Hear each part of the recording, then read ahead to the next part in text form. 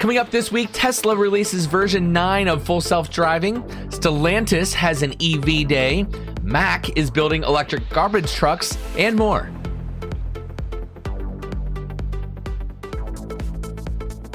Hello, friends, and welcome to episode 71 of the EV Resource Podcast. My name is Zach Hurst, and each week I bring you the latest EV news, information, and answers to your questions about electric vehicles. Before we get started with the news this week, I want to thank our podcast partner, Titan Auto and Tire in Moseley, Virginia, for their support.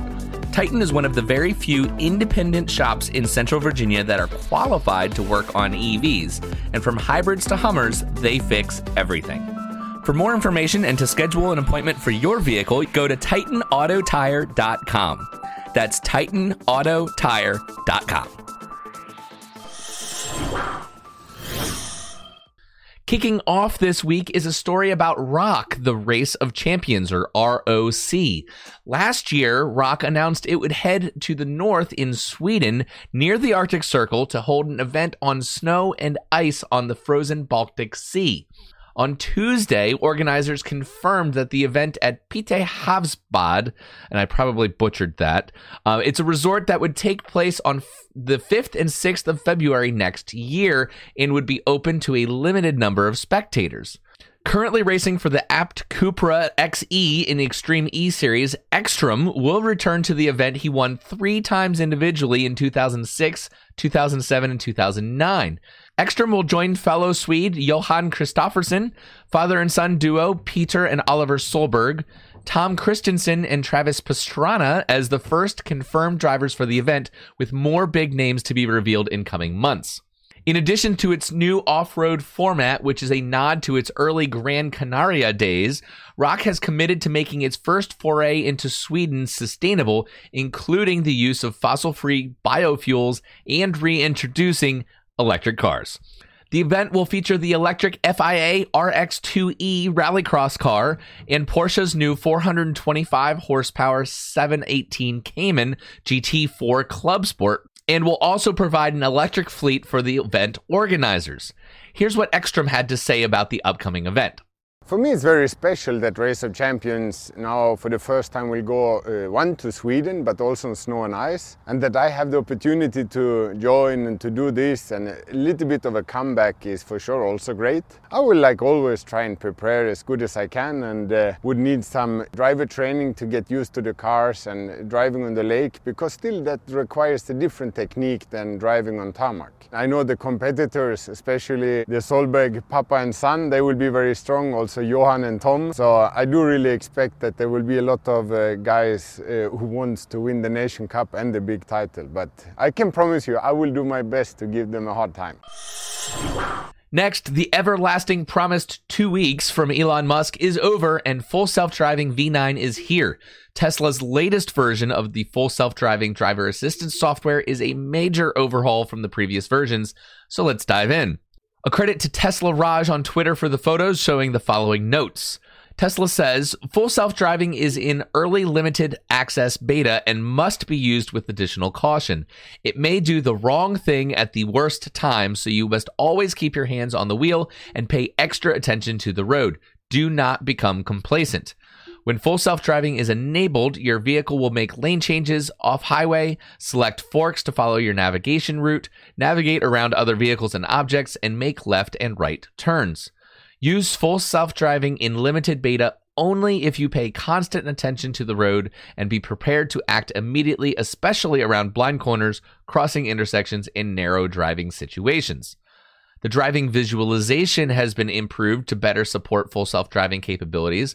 When full self-driving is engaged, the instrument panel will display an expanded visualization to show additional surrounding information. The apps on the left and right side of the instrument panel will be temporarily dismissed, and the driving speed, autopilot availability, autopilot set speed, and detected speed will move to the bottom of the instrument panel. And here's a new one that many people have been calling for, and I would say is very important.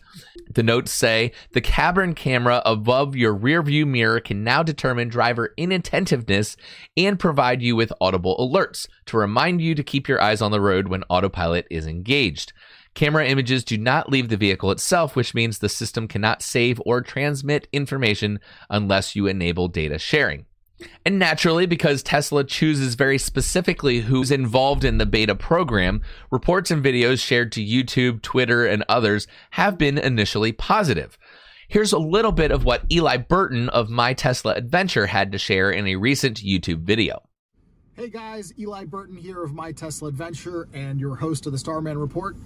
Tonight I am bringing you a first look at FSD Beta version 9. All right, here we go.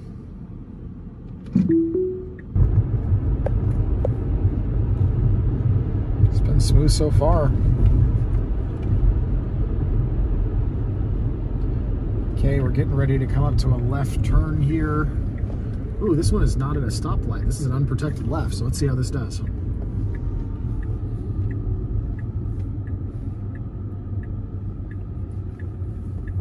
Hey, look at that.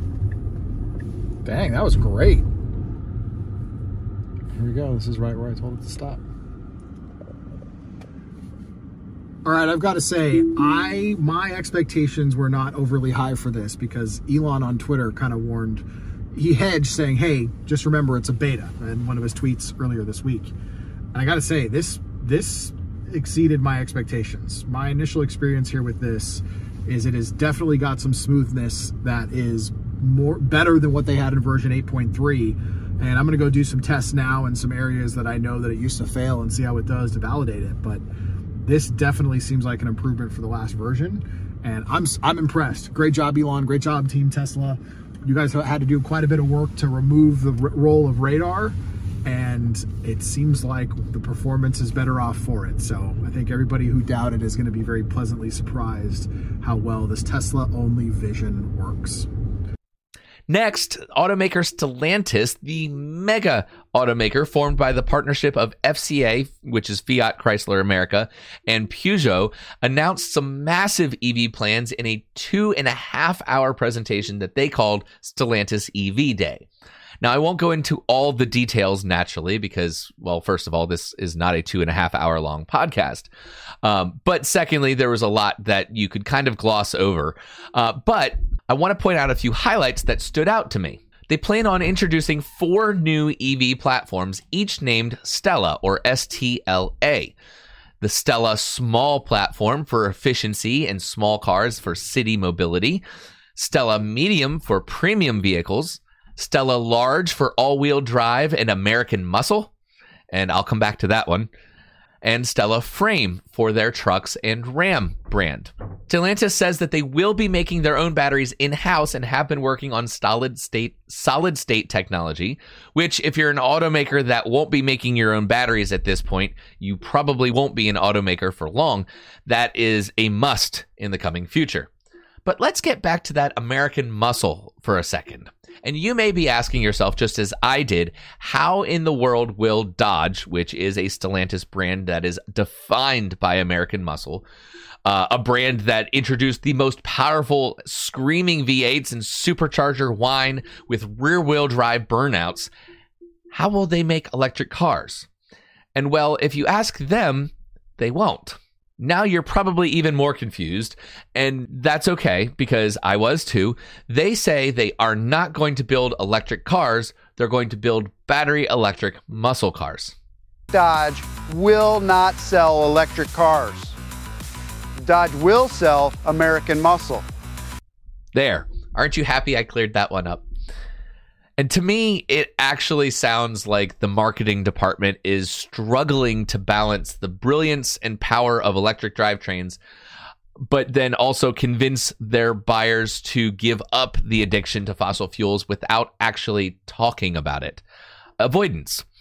And will it work? Well, I don't know. But let's see what you think about this teaser video that they put out showing a concept or potential concept electric vehicle doing a 4-wheel burnout and some of the things that they had to say about this shift that they're making. Hold on a minute. Did we hear that right? Dodge is making an electric car? We're talking hypothetical, right? Surely you jest. Dodge? You mean the people who devised the legendary 426 Hemi and sunk it into a sublime missile? You mean the Dodge that created the Hellcat Red Eye and the most powerful muscle car in the world? Makers of the 840 horsepower wheel-standing Demon? Why on God's green earth would Dodge ever build an electric car? Anybody? Any thoughts out there? Hello?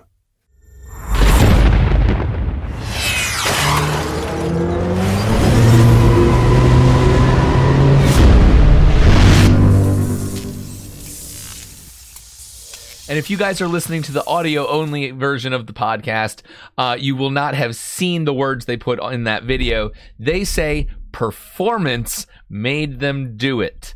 So they're not making electric cars, but they are making electric cars, but they're going to be battery electric, all-American muscle cars. Yeah.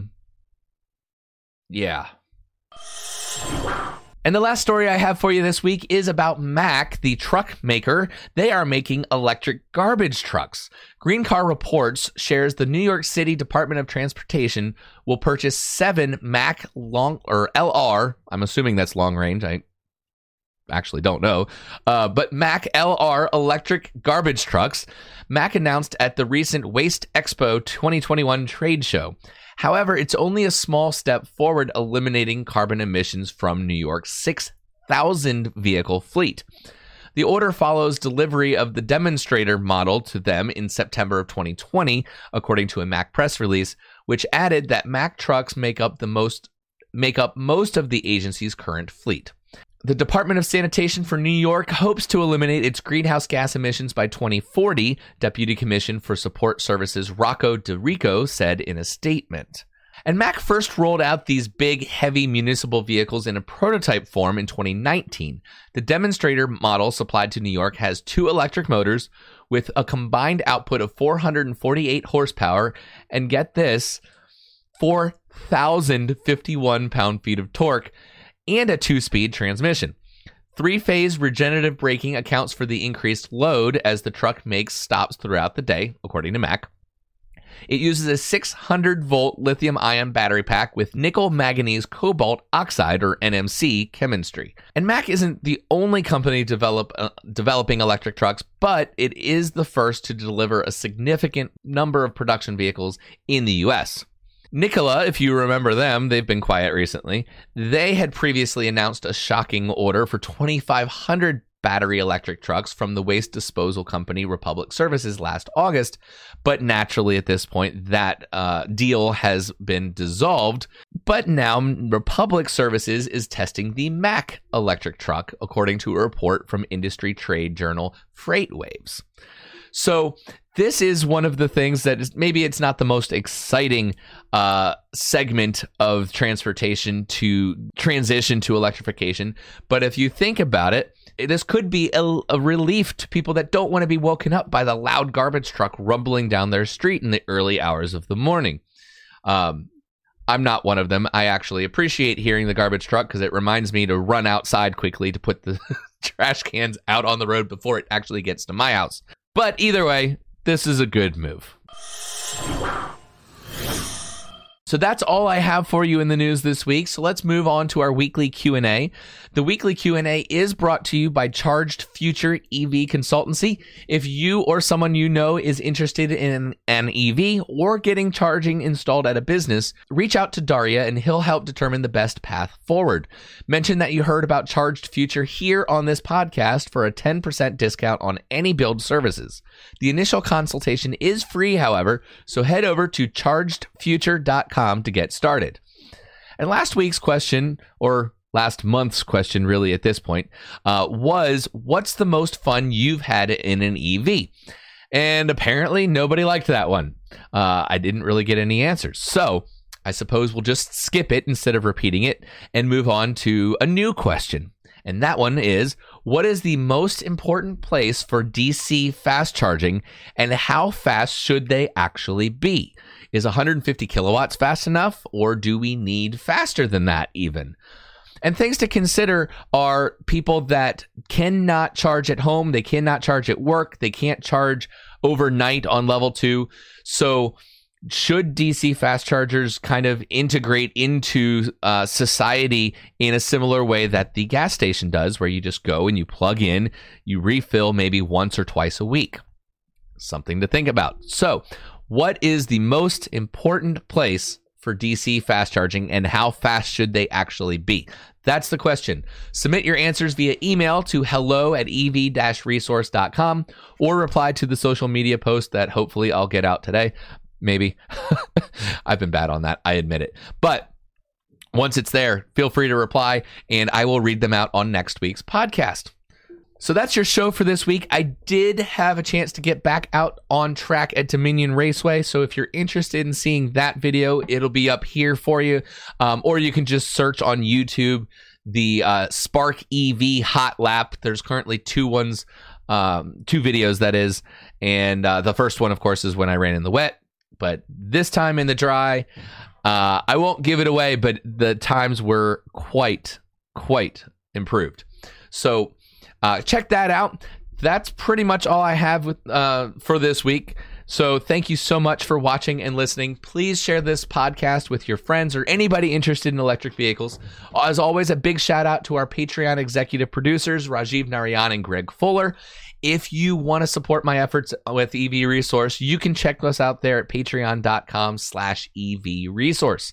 I do invite your feedback for the podcast. Anything good, bad, ugly, otherwise, I don't care. Let me know what you think. Email me at hello@ev-resource.com for that. Or you can always leave a comment on the YouTube video. And don't forget to subscribe. That way you'll get all the future shows delivered to you automatically.